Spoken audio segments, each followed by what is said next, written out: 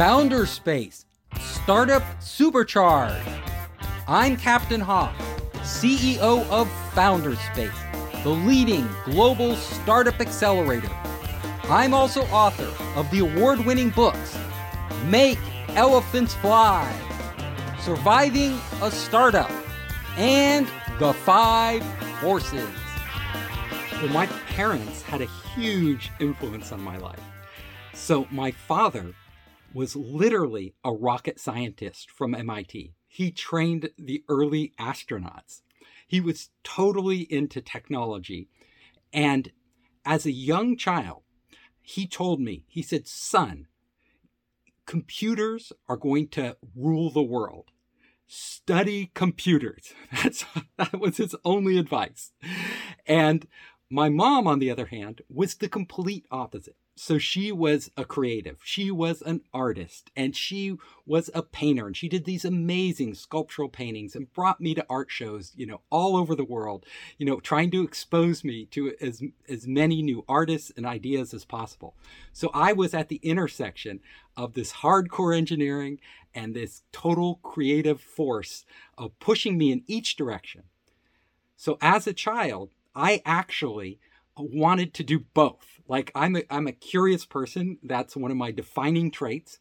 And I was interested in absolutely everything. So I was programming computers, as soon as I could get my hands on them, I started to figure out and program them. But when I programmed them, I was more interested in making games because, like all young people, like I was a total gamer before gamers were hot. Like this is in the old days when if you were a gamer, you were a total geek and not in a good sense. So I was into Dungeons and Dragons. I had literally made hundreds of board games that I played with my friends, and I got my hands on a computer, just started coding away, making games. At the same time, I wanted to be a filmmaker and an artist. So I was making like 50 different movies throughout my childhood where I'd organize all my friends and get that all together. And so I had these two parts of my personality. But when it came time to enter college, I listened to my father because he was really smart, put it that way. He's a very smart guy. And my mother also says, I couldn't even support myself being an artist. So you better study something that actually can help you in life. And please don't go to film school. Nobody ever gets a job as a director. You'll never be Steven Spielberg. Just forget it. So I listened to them. I studied electrical computer engineering, and that was a mistake. It wasn't in my soul. Like I didn't care about, I liked coding because I liked making games. I didn't like coding, just for the sake of coding. And electrical computer engineering was really the hardware, like, everything from, designing transistors, circuits, all this stuff. I just wasn't that interested. So I actually went through college. I did extremely well because I'm a driven person. Like that's core to my personality. And I studied and studied, and I, got almost a 4.0. I got out of college. I had, incredible job offers, but at the same time, my heart wasn't in it. So I also applied to grad school. So I just went out there. I applied to two different types of grad school. One, I applied to Princeton University in philosophy. I thought, well, wouldn't it be cool to be a philosopher? Like it's totally impractical, but I've done this engineering stuff. If I get accepted, I'll just do that. And then I also applied to the two top film schools, NYU and USC. And I sat back and waited. And I actually got accepted to one of those. I got accepted to USC Film School, and I just jumped on it. I took that opportunity. I didn't go down the engineering path. And, that leads to a whole separate set of stories. My dad's a professor. My mom was really committed to her art. And I am the weirdo who's gone off on my own track. So I like to say, when people ask me, like, what do you do? I like to say, I've had more careers in my life than cats have had lives. I have done so many different things. Like going to film school was just like one of many different things. I rewrote manga in English. I was a voice actor. I've done just, now I'm a venture capitalist, but I was also a startup founder, an entrepreneur. I was an animator. I did just so many different things in my lifetime. Game designer. The commonality is, I think for me, My parents had high standards, but they were pretty nice. So when I made that choice to actually take the leap and just go my own way, they supported me. They did not, they gave me advice, but by the time I graduated college and I'd done the engineering thing, I knew that's what I didn't want to do. And then I had to figure out what I did want to do. And that's when I just started trying all sorts of different things. I think it's very hard not to be influenced by your parents, by your peers, by society. Like, let's face it, human beings do not live in a bubble. Like, as much as we like to think of ourselves as independent souls, we are all interconnected. Our independence is actually an illusion. So we think we make all these decisions based on our, independent, individualistic nature. But that nature actually is a fabrication of our imagination. Like, it's a construct. It doesn't actually exist in reality. So we human beings, we have all these forces on us coming from all different directions, from everybody we interact with, from all the experiences we've had, and then we have our genetic makeup, like, who we are, what our inclinations are, and they're constantly pushing us in different directions. Now, to be practical, I tell young people, look, if you are not passionate about your choices, then what is your life? Like, I like to say life is an adventure. Like, I want to live my life like it were a storybook. And I feel like if I am not pushing myself into new, exciting spaces while I have the choice and the ability to do so, what's the point in life? Like, what am I doing? I'm just spending time. I'm going to earn some money and then I'm going to die. Like, and I'm not going to have those amazing experiences, go down those paths that I wouldn't have taken. So I say it's a shame. Like, it's a shame. Look at your life. What story do you want to tell yourself? What story do you want to live? Well, you are the author of your life. You can make the choices to make that an amazing, exciting story. And yes, there might be challenges. Yes, you might make mistakes, but you will get to see what happens. And if you don't do it, well, then you are choosing a very boring book for your life if you're right. And I encourage you not to do that. I actually write about this in my book, Surviving a Startup, because I coach entrepreneurs now. And entrepreneurs will come up to me and they are like, I am so passionate. They literally exude passion about their projects. They believe in it. They are in love with their projects.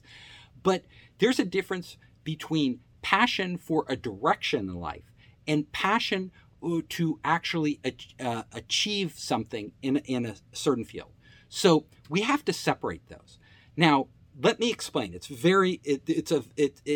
kind of fuzzy for most people. They intermingle the two passions. So there's one passion, which is your overall life direction. Like, I think you should be passionate about your life direction. Like, if you aren't passionate about your life direction, shame on you. Like, you're never going to reach your full potential. The people who actually achieve amazing things do it because they are driven to do it and they go above and beyond. So they need that type of passion. However, in the real world, there's a place where that passion meets the real world. And that is where you actually go to make something. And if you are making something for other people, a product, artwork that they are going to appreciate, whatever it is that you are making to put out into that world, writing a book, creating a movie, it doesn't matter. Whatever that is that you are creating has to actually also resonate with them. If it only resonates with you, you are literally, it's not going to take off, at least not in your lifetime. So if you really want to be a starving artist and just follow your own passion and ignore like whatever happens in the world, you can do that, right? And you will create whatever you create. And if it doesn't resonate with other people, well, that was your choice. You literally, you will die in obscurity, but you may become famous after you die. You never know, right? But what good does that do you? I don't know what good it does to be famous after you're long gone. It helps, might help society in the world. And maybe if you can believe that will happen, maybe that will make you feel good. However, most people I know want some rewards during their lifetime. They don't want it after they cease to exist. So what I tell people is that for entrepreneurs especially, but it's true for artists, it's true for every profession. Like, if you are creating something, it doesn't matter how much you love it, how passionate you are. What matters is how much other people love it. So don't be blinded by your own passion. Like, don't fall in love with your product or your project. With what matters is, no matter how much you love it, it doesn't mean anything, right? In the real world. All that matters is how much the people you're making it for, your audience, how much they respond to it. How do they respond to it? And this is a process, of iteration, right? Great artists take off because they try lots of things and they see what resonates in the society. They see what goes. And then when they get that feedback, and naturally they're putting themselves into it, they're putting their passion into it, but it's more than just their passion. It's their passion connecting with creating something that elicits a strong response, a strong passion, a need in other people. That's what I tell creatives. Where do we draw that line? Like, if we're always seeking validation, we'll never produce something new, because most people just respond to what they already know. Like, they respond to a little better version of what they already know. And if you're really taking a leap forward, like Picasso or any of these great artists, you're going to be pushing the boundaries, which mean most people, when they first see it, they're going to say, what is this? Like, this is, what are you doing? It's no good at all. I would never buy that. So, there's a smart way to do it. So, usually, the people who actually end up breaking through, and we have to separate something where you're just making a commercial product, which a lot of the entrepreneurs I coach do, to you're making something that is really going to, grab the zeitgeist and influence the culture and push everything forward. Now, if you're taking that bigger leap, kind of that bigger innovative leap into something that is going to either transform the art world, or it's going to come out as a movie or a book and just blow people away. Like, I've never seen anything like this. Well, that's a much bigger leap, and it's going to be much riskier. Like, every time you're asking people to take a leap, like with what they're doing, it's going to, you're going to be taking a bigger chance, because there's no validation in the past. You can't get people to tell you you're necessarily on the right track. So, what I tell people to do, number one, you have to have a clear vision of what you want to say. You have to have a real feeling that this is meaningful to you. And you have to realize at the same time, are there a lot of other people like me? Like, if you're one of a kind, if you're so bizarre and strange that, stacking up ladybugs in a jar is fascinating to you, but it's not fascinating to anybody else, that's, it's not going to take off. But if that there are a lot of other people who have your sensibility, and even though it might not be everybody, but that will eventually resonate with them when they get it. So what you need to do to be successful is actually, most people are successful not alone. We have this myth of the independent artist, the independent creative who goes off and does something all on their own. But it never works that way. They're influenced by all the people around them, and they're usually plugged into a network of other people who actually can move the levers, right? Who are tastemakers. We call them influencers today, but it's been around forever. Like, it doesn't matter, how far back you go to ancient Athens, there were influencers out there.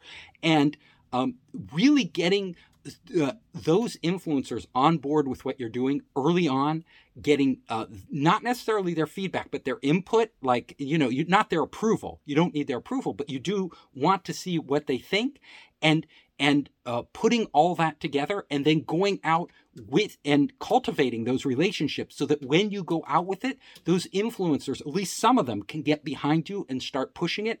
That can make all the difference. A lot of times, following your own North Star, wherever it takes you, is really important, because that allows you to do things differently than other people and ahead of other people. And we all know that if you're kind of leading the way down that path, number one, kind of the leaders, the ones who are forging the way, they kind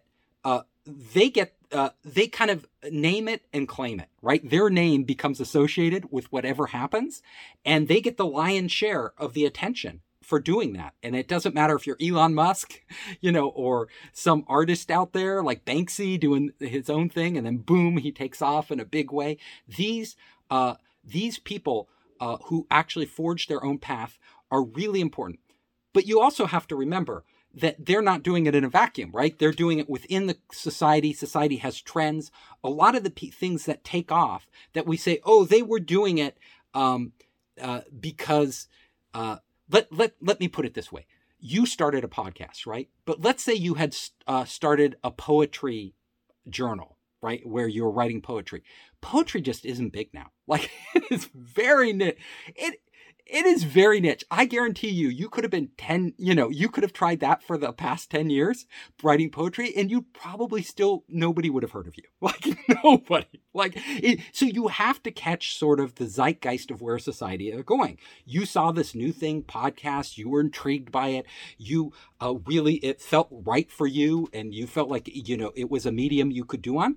And fortunately, podcasts turned out to be an enormous thing. You ended up catching a tidal wave when it was just, a little ripple in the water when you saw it. But there are other ripples out there, and they will only remain ripples. They will never go anywhere. You're never going to be an NBA star if you simply aren't at the athletic level, right? No matter how you could be as passionate as you want, like, about being an NBA star, but if you are 4'9", I'm sorry, you are not going to be an NBA star no matter how hard you try. 4'9" just doesn't cut it. So there is a reality in life, right? And the people who are really successful, they tend to be a combination of I call them pragmatic dreamers, right? So there's this pragmatic side to them. They actually can assess, what their odds are, what their abilities are, where the opportunities lie in the future. They do it. And let's face it, some people are just lucky.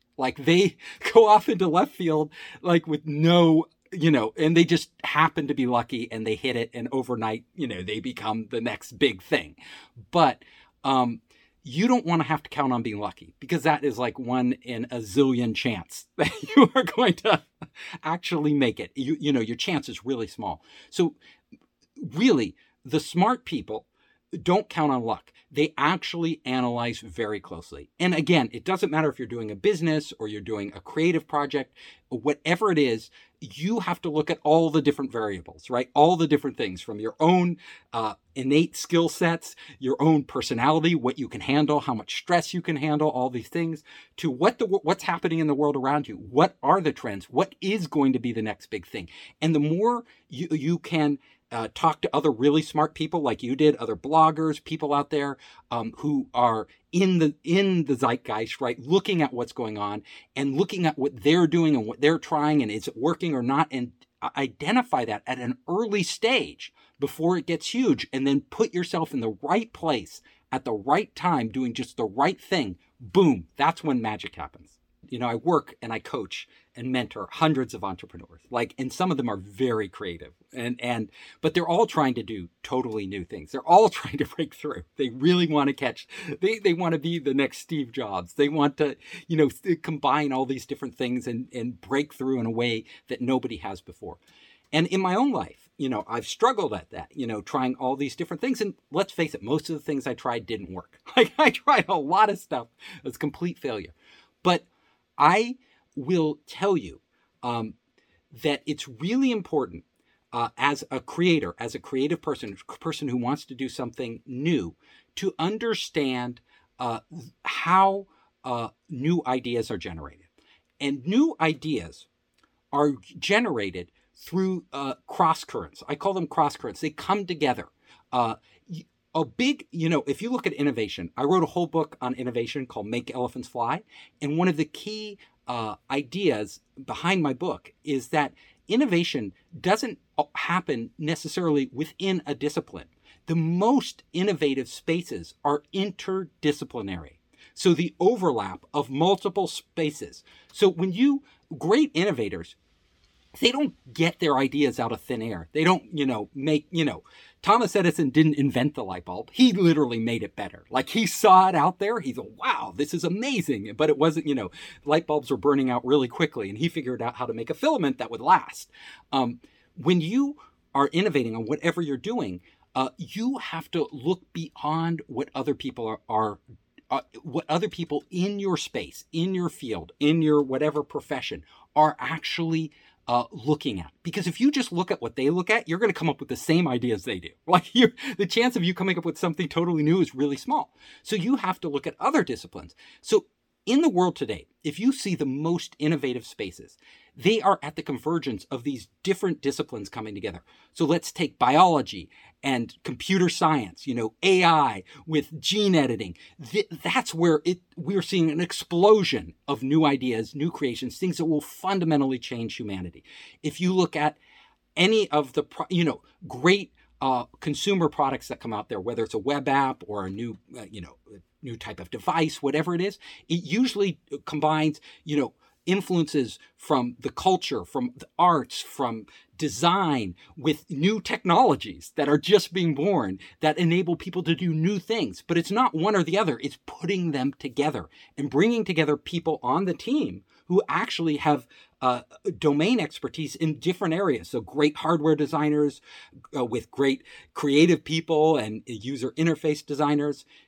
I like to say the amazing thing about iPhone wasn't the hardware. Like, yes, the hardware was pushing the limits because hardware is always advancing. But the great thing was Steve Jobs' vision for a user experience and a user interface that was like nothing else. But even that didn't come from nowhere. Like, he borrowed from a lot of different people, but then he put it together in a new way, a really compelling way that took it to the next level.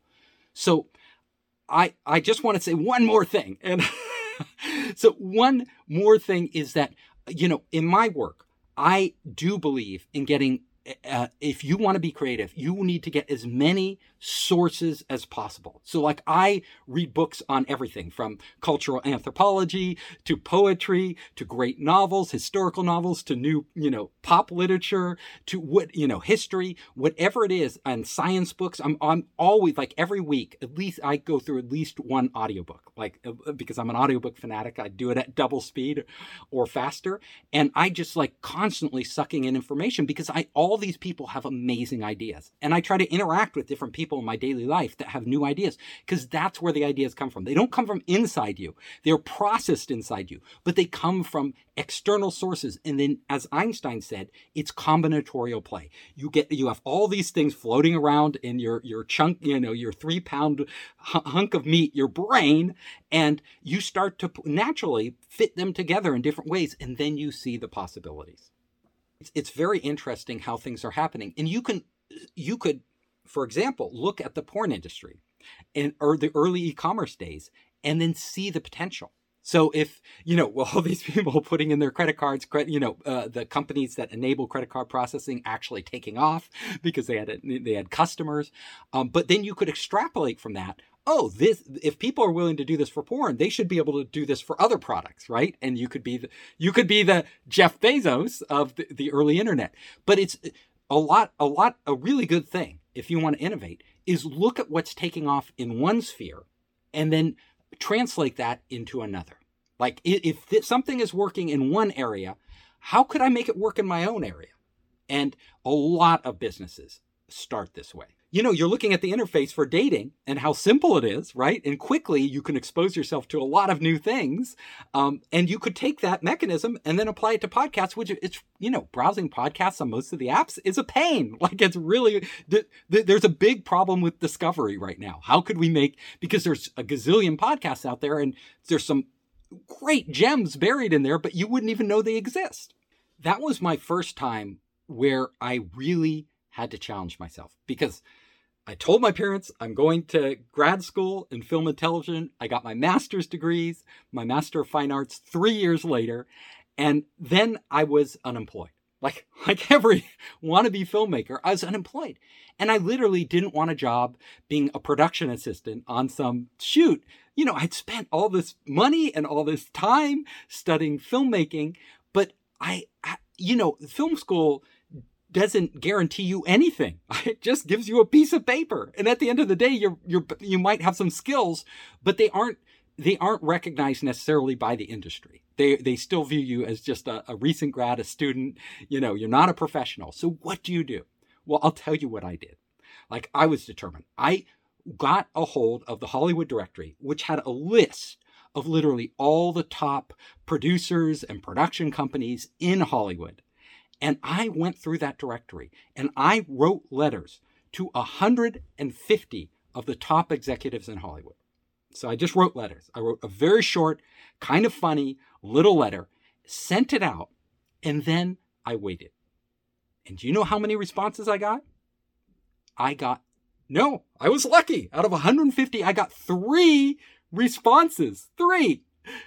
So the first person who responded called me up, and it just turned out to be the producer of Star Wars Empire Strikes Back. And he said, I got your letter. I don't have a job for you, but I just wanted to say hello.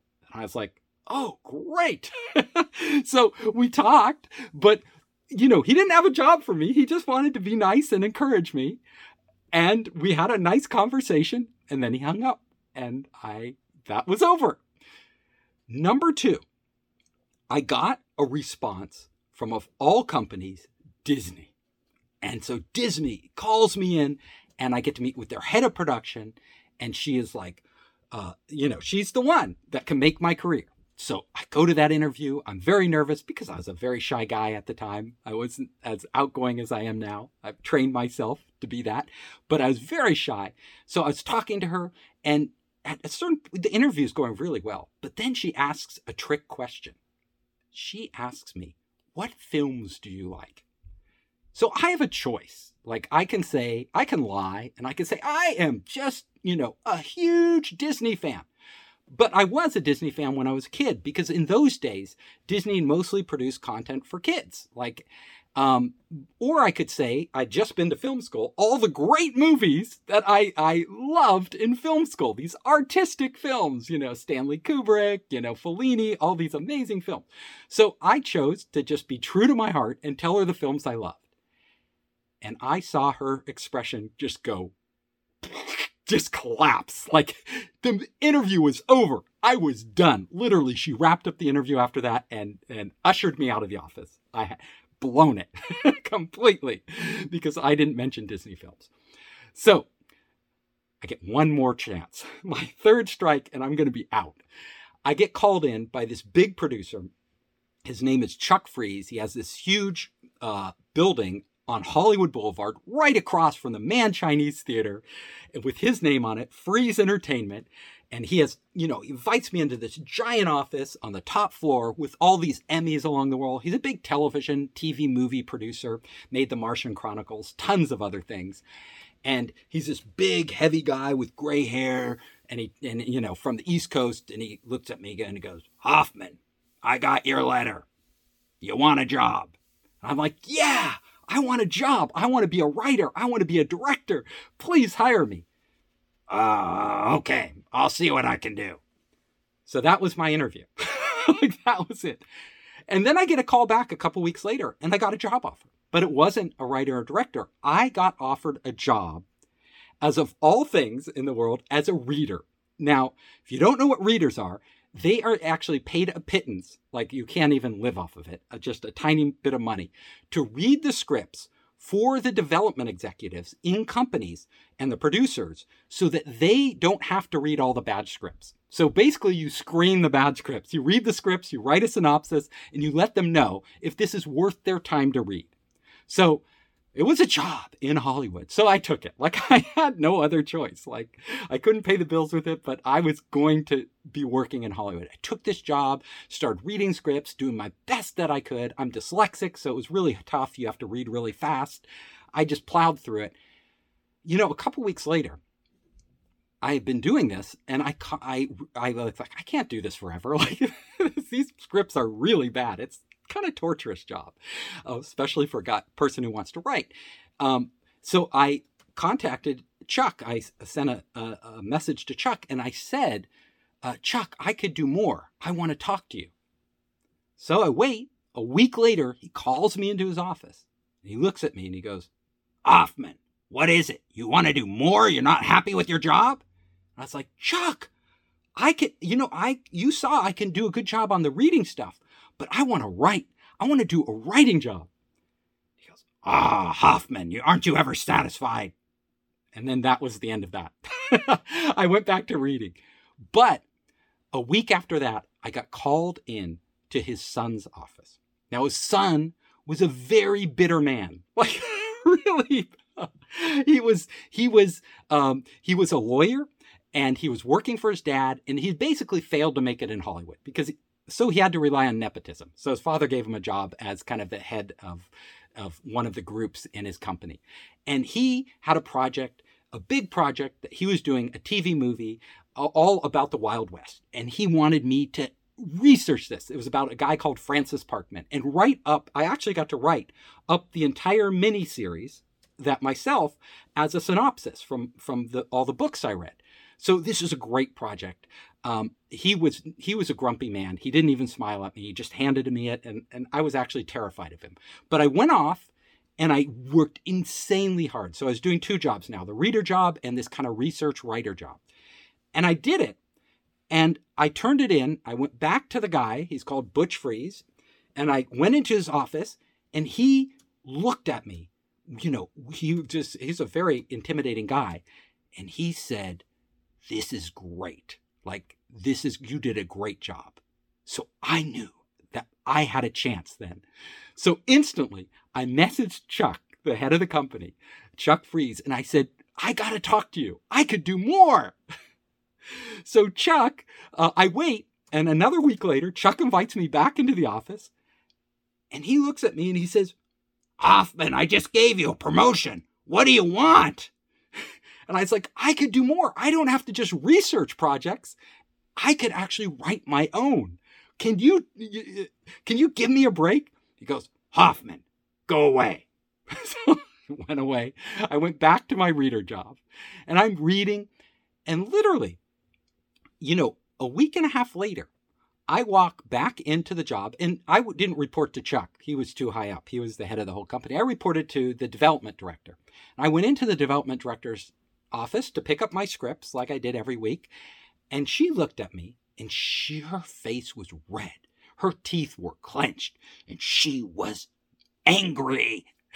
And she said, you got me fired. And she stood up and bolted out of the office. Like, literally leaving me there. I was like, what are you talking about? And then Chuck's assistant came in and got me and said, Chuck wants to see you right now. So I go into Chuck's office. I sit down and I'm like, what is going on here? And Chuck looks at me and Chuck says, Hoffman, you're our new head of development. So that is Hollywood. Like, I was like, I didn't know what that meant. So go Hoffman. So I have to go. So I go back to the office where my boss used to sit. And apparently that's my desk now. I didn't know what to do. And I went to the window and I looked out the window at the Mann Chinese Theater, and I'm like, this is bizarre. This is like a movie. It's like Barton Fink or Swimming with Sharks. It's like some strange movie that I'm living, because this isn't what I asked for. I wanted to be a writer, director, not a development executive. In fact, I don't know what a development executive does, but hand scripts out to me. The phone starts ringing. Her phone. And I'm looking at it like, should I pick that up? Like, it's really strange. So eventually it kept ringing. So I picked it up. It's an agent from one of the big agencies, ICM. And he's like, where is so-and-so? And I'm like, well, she's not here right now. Oh, well, can I send in this script? And he starts rambling off. And I'm like, I guess so. Yes, send it in. Then I go and sit at my desk. And all the other readers who have been working as readers, some of them for years and years, come in, and I'm behind the desk. And they're like, what are you doing there? Why are you sitting in our desk? And I'm like, well, I'm your new head of development. And they go, oh, really? And I go, yeah, that's what Chuck said. And they go, oh, well, are you going to give me my script? I didn't even know where the scripts were. So they had to show me how to do my job and to give them the script. Then things get really strange, because I know how to give out scripts. I know how to answer the phone, but I really know nothing else about this job. And I was, in film school studying art films for the past 3 years. And before that, I was engineering, and I really didn't know anything about the business of Hollywood. Yet I was in a top executive business role in Hollywood, but I didn't understand it. I didn't read Variety. I didn't read Hollywood Reporter. I thought they were a waste of my time. I'm a creative guy. I don't need to know this stuff. I go into Chuck's office literally the next day, and him and his other son, he hires all his sons because they can't get jobs, is sitting there, and his son is terrified of Chuck, like the younger son, like just terrified. And I am terrified because I don't know what the hell I'm doing in this job. And I'm going to be exposed and fired any second. So we're sitting there, but he's even more afraid than I am of his own father because he's an intimidating guy. And Chuck looks at us, and Chuck just starts rambling. We're going to do this TV show, and we need this person, this one. And then he turns to me, Hoffman, who do you think we should have star in the female role for this show? And I look at Chuck, and I am just like, I don't even know what the possibility. I don't know the actresses in Hollywood. I maybe know the few most famous ones, but everybody else, I have no clue. And I'm about to blow it. So I say, Chuck, let me think about this. I'll get back to you tomorrow. That's all I could think to say. And he goes, okay. And then, so I sit through the rest of the meeting silent, because I knew nothing, go back to my office. Fortunately, my brother's best friend is a struggling filmmaker in Hollywood at the time. And he is the guy who has a photographic memory and knows literally every A-list actor, B-list actor, C-list actor, D-list actor that ever was. Like every one of them. So I get on the phone and I start describing the part in the TV show that we need to fill. And he's like, oh, this person would be perfect for it. And if she can't do it, then the second choice is this and the third choice is that. So that next day, I go back into Chuck's office. And sure enough, he looks at me and goes, Hoffman, have you thought about it? Who are we going to cast in that role? And I say, well, actually, I've thought about it. And this would be my first choice. This would be my second choice. And if she can't do it, this would be my third choice. He looks at me and he goes, Hoffman, that's brilliant. So I literally faked my way through that job thinking I was going to get exposed and fired for the next year. And at the end of the year, he loved me. I had actually figured out the job. So I learned. I read the Hollywood Reporter. I read Variety. I did everything I could possibly do. But I wasn't doing what I wanted to do, which is be a writer, creative person. I wasn't doing that. I was just like this middle person in this big machine. And at the end of the year, I decided I was just going to quit. I was going to, if I can't break into Hollywood in the way I want, I saw games taking off. At that time, games were really small, but I was like, games are going to be huge. And I had met the founder of Sega.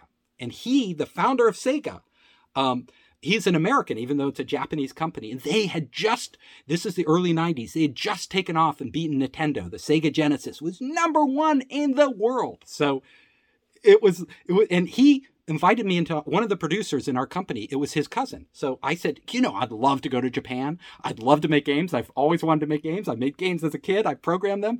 Can you send me? And he goes, oh, I'll introduce you to my cousin. So I go into his cousin, start talking to him. I tell him all my ideas about games, like all the games I want to create, what I did in high school and creating games and all this stuff. And he goes, we've been wanting to hire a Hollywood person for our Japanese headquarters to go there and generate ideas. I'm going to put you there because he's the chairman of the company. I'm going to send you to Japan. So I go back to Freeze Entertainment, go to Chuck Freeze, and I say, Chuck, you know what? I'm leaving. And he looks at me. He goes, Hoffman, what are you talking about? You've only been here a year. This is a great start in the business. No, Chuck, I'm going to go to Japan and make games. Games are going to be bigger than film. I don't know about you, Hoffman, but what are we going to do? We need another Hoffman. And I turned to him, my light bulb went off in my head. My brother was in Hollywood at the time, struggling. He's working for, one of these record stores. It's called Sam Goody. It doesn't exist anymore. All those stores went out of business. But he was working in a dead-end job. He also knew nothing about Hollywood, but I figured I didn't either. And he wanted to be a music producer, but he had no job. So I said, my brother is available. You could hire my brother. That's another Hoffman. And he looked at me. He goes, Does your brother have any experience? And I'm like, no, but neither did I. That's right. Okay, we're hiring him. So literally, they put my brother in my job and I took off to Japan. And that is what I learned. I'm breaking into Hollywood. You never totally overcome dyslexia. It's like, it's built into who you are. It's a biological condition, but you can compensate for it. And you compensate for it like you do anything. You just read a lot. But honestly, reading like novels is painful to me. Reading like big, thick books, painful to me. So I could write, but it would be full of mistakes. But I would just have to have other people proofread what I wrote. Even if I read it like a dozen times, I couldn't get all the mistakes. I never see my mistakes. My eyes just skip over it. So like all things in life, you just hunker down and do your best to make up for your deficiencies. And the irony is I'm a writer today. Like I write all these books and I'm dyslexic. So it wouldn't be the profession that you think I would wind up in.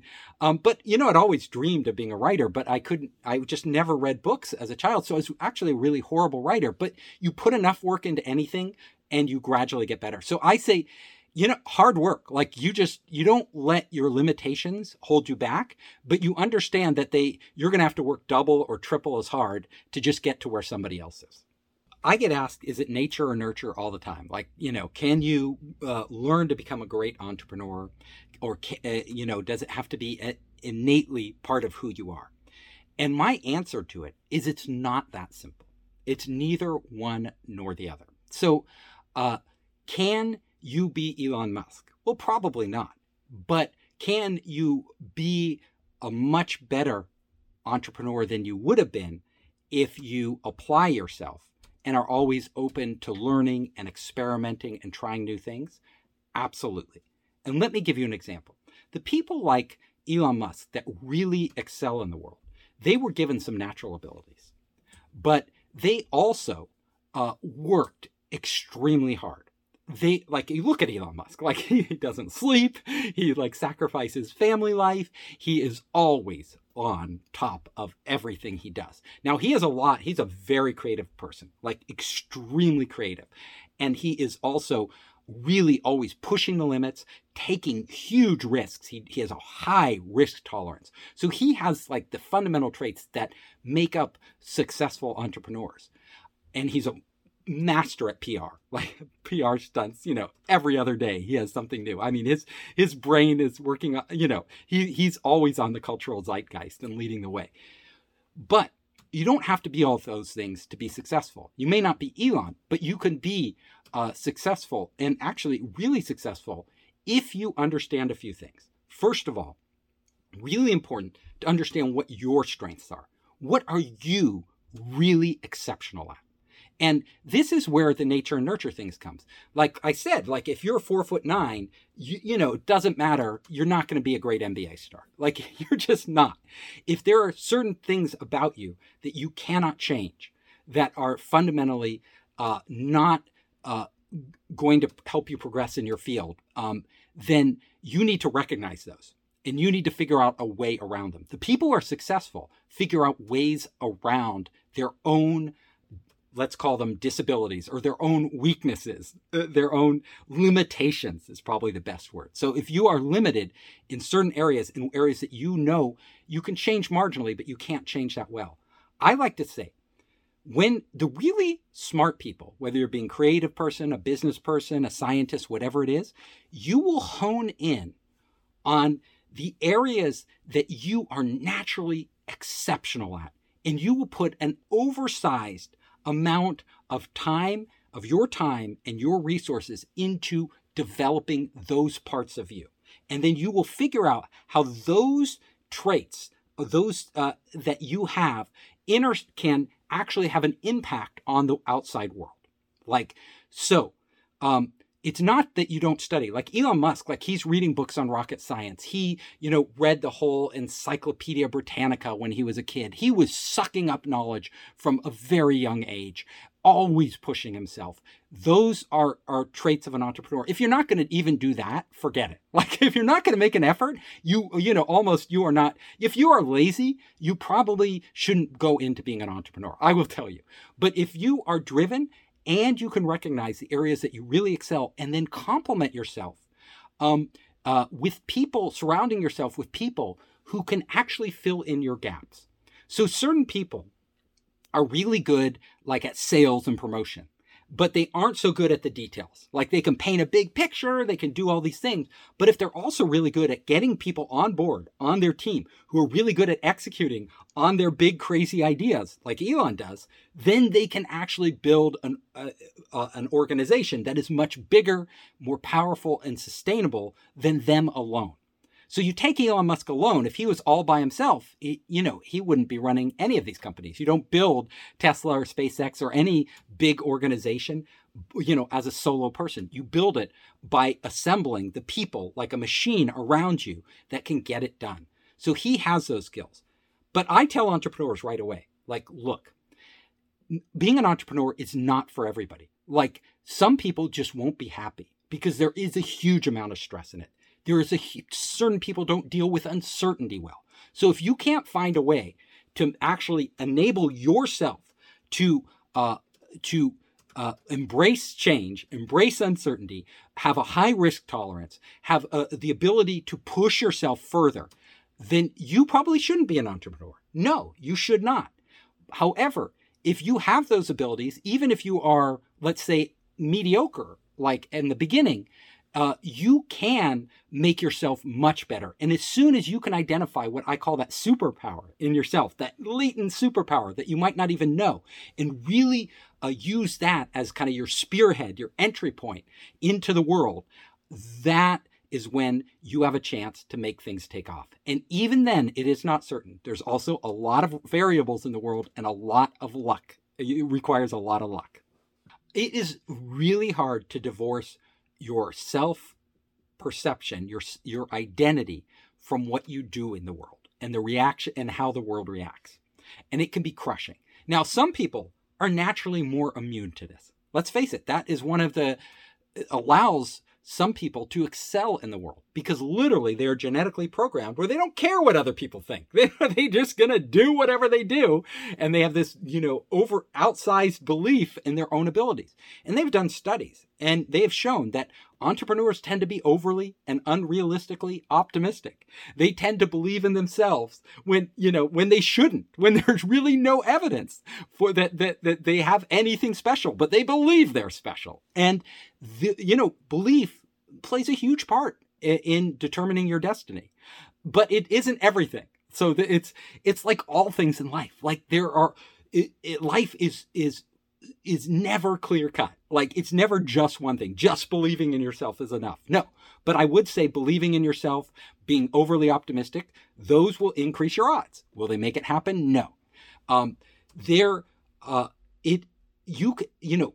You have to be able to accept rejection. And so fundamentally, if you are going to do something new, if you are going to break new ground, be innovative, create something that, nobody else has created in the way you've created it, then you are fundamentally, by the nature of what you're doing something that is prone to failure because it hasn't been tried. Things that have been tried over and over, you can be pretty sure it's going to happen similarly the next time. But those things tend not to break out. So this means you're going to take risks. And more often than not, you're going to get slapped in the face or knocked down or knocked even unconscious because literally you're going to take a big punch, right? And you're going to have to pick yourself off the ground and go again. So there are ways where you can make those blows that you're going to get in life less painful, and that allows you to continue. So if you're super sensitive and you just can't handle the pain of emotional rejection and self-doubt, then it's going to be really hard for you. Again, maybe you're choosing the wrong path for you. And there are different paths for everybody. Some people are much better in supportive roles. Some people are better in leadership roles. Some people want to do something that they're never going to be good at. Other people naturally love to do what they're good at. People, there's so many different types of people and combinations of people and abilities that what I tell you, my fundamental rule is this: go out there. Don't care what happens, because you're going to get knocked flat. And if you feel the pain, you have to take that pain as a challenge. You can't take it as, oh my God, I can't go through this again. You can say, hit me harder. Like, hit me harder, because I'm getting back up. You have to hit me harder. Like, every time I started a company, boom, I was on the floor at some point thinking, we will never get funded. We will never I can't go through another round of pitching investors, and having them doubt me. But I would just get back up and do it. But I wouldn't do the same exact thing over again, like in the exact same way. That is a recipe for failure. So if you get knocked down, boom, you wrote a novel, it was crappy. You get back up, you write another novel, it's crappy. You get back up, you write another. Maybe at a certain point you have to recognize you're not a good novel writer. There are other skills that you may have that you can really excel at. But if you see yourself improving each time, and actually you're trying different things when you write each novel and getting different reactions, and you strategically look at the market and look at what you're good at writing and how you're good at writing, then there is a chance that you could become that novelist. But you will have a lot of pain on the way, but there is a chance you can be successful. The thing that separates successful people from not successful people is that they try over and over and over, but they change the parameters of what they try. They don't try exactly, they try it in a different way. They try to use different skill sets. They try different topics. They experiment. They look at the whole world as a giant petri dish, and they are out there experimenting to see what takes off. And I will tell you, it's not just you. It's not just how hard you try. I mean, you can work forever on something, and if you're heading the wrong direction, it doesn't matter. You're still going the wrong direction. What you need to do is figure out, you need to catch what I call waves. Like, you need to catch, there are waves in society, always coursing through society, waves of change, and you cannot fight these. You cannot go against these, but you can definitely be one of the people to catch one of those waves. And the really most amazing creators and entrepreneurs, they're also opportunists. They will actually be out in the world looking for these waves and saying, wow, can I contribute to this? Can I get in on that? Like, can I make that happen?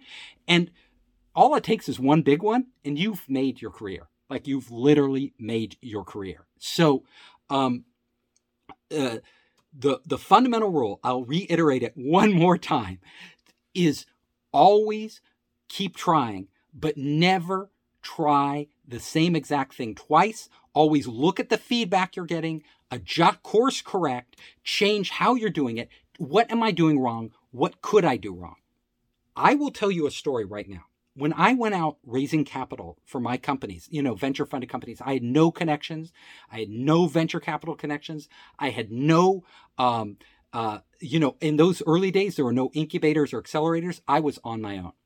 But what I did, and what I learned really fast, is I would go present my vision to investors. And then I would sit back, what a lot of entrepreneurs don't do, and actually listen to what these really smart people were telling me. These people who I couldn't even afford to pay for their time. Yet because I'd gotten into a meeting to pitch them, instead of just talking at them, I wanted them to tell me what they thought of my ideas. And they came up with a lot of good ideas. Oh, and I started to see what things that the investor community was looking for in startups. And I would always review in my mind every detail of every pitch I ever gave, and then I would edit it. I'd go back to my presentation, my PowerPoint and my pitch, and I'd totally redo it after every pitch, like tweaking it, making it better, taking the best ideas they had, putting them in there, taking things that I had said that didn't resonate with them or where I'd stumbled, and tweaking those or entirely removing them. And sure enough, I got really good at pitching, really good at closing deals. This same talent, it doesn't matter if you're an artist, a creative, or a business person, you need to put this process into place. I like to say that early stage entrepreneurs are often better off not getting funding, too much money, too early. Because if you get too much money, what it does is it locks you into a path. Like, as soon as you get a lot of money, you start hiring people. As soon as you hire people, you have to have a direction, a plan. You have to fix a plan, and you have to point everybody in that direction and start going. However, in the early stage of any venture, any company or business or project, a lot of times you are trying to figure out what the world really needs, what the world will respond to. And you don't know this when you begin. You have ideas in your head, but they are only ideas in your head. And they are dreams, they are visions you have, but they have to connect with reality somewhere to make this thing take off. So in the early stages, what you want to do is have just enough money so that you can go out into the world with something and show and put it out in there and start to see what happens. This could be a prototype. This could be, an alpha version. This could be even just a PowerPoint or, you going out and talking to potential customers. You need to start to get that feedback from the real world about what's in your head so that you can start to form that and pick a direction. And if you get a lot of money, like some entrepreneurs do, they get a big check too early, they can use that check to put the pedal to the metal, start growing their business, taking off in a direction. But more often than not, if they haven't really found what we call a product market fit, if they haven't found that there is a huge pent up demand for what they have and that they are the ones to provide it to customers in a unique way, then they just end up going in a wrong direction. And they spend a lot of time and a lot of money building something that nobody wants. And basically they run off a cliff. Like, it ends up killing them. And I have seen this happen to so many startups.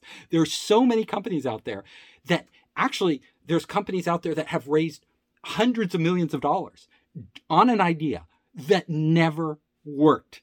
And it never worked, like Boo.com. You don't know these companies anymore because they don't exist. But they literally used that massive amount of capital to mask the problem. They were acquiring customers because they had so much money, but they were feeding in customers, and then they were showing investors growth. But all that growth was spending more money to acquire those customers than those customers would ever spend on their product because the customers didn't care that much and would leave. And then they ended up just tanking. You don't want to go down this path. You want to really rely primarily on your resourcefulness in the beginning and just enough capital to really just get in front of the people with something tangible that they can respond to, and then gather data. And based on that data, when you see, wow, I've really hit the mother lode. Like this isn't, there's a huge demand for this. That's the time to go out and get a lot of money. Only at that point. Our culture is youth obsessed. And people think, oh, there are so many young entrepreneurs out there who dropped out of college like Mark Zuckerberg and founded these huge world-changing companies. And, in Silicon Valley especially, like the investors, they want young people. Young people get it. But they aren't actually, they are going off the media and not off of actual data. If you look at the actual data, older, more experienced entrepreneurs have a much higher success rate than younger entrepreneurs. Now you're like, that can't be true because there's so many successful young entrepreneurs these days. Well, it is true, but the fact is that there are exponentially more young people starting companies than there are older people. When people get into their 40s and 50s and beyond, usually they're set. And they have families, they have a comfortable life, they have a home, a mortgage to pay for. They aren't going to be taking the big chances that young people are. So when you look at it, there might be 10 or 20 times more young people for every older entrepreneur out there trying. So yes, maybe 3 of those or 2 of those out of the 10 or 20 wind up being successful, while only 1 out of the older pool of entrepreneurs. So it seems like young people are 2 or 3 times more successful than young people. It's just a numbers game. It's not reality. The one thing that makes something unmistakable is when you do something in a way that nobody else has done before. All of us, humans respond to novelty. We crave new, when we see something, if we see the same thing over and over and over, we just don't process it in the same way. But when we see something for the first time that gets our neurons firing in our brain, pow, That's it. And it has to be an expression of what's going on right now, what matters to people, what people are already attuned to, but opens up a door for them to see either themselves or the world through a different lens. That is unmistakable. I hope you enjoyed the show. If you liked it, hit the subscribe button and share it with your friends. You can help us create more great content by subscribing and sharing. Also, if you want to access our online startup program, our investor network, and our entrepreneur resources, just come to founderspace.com.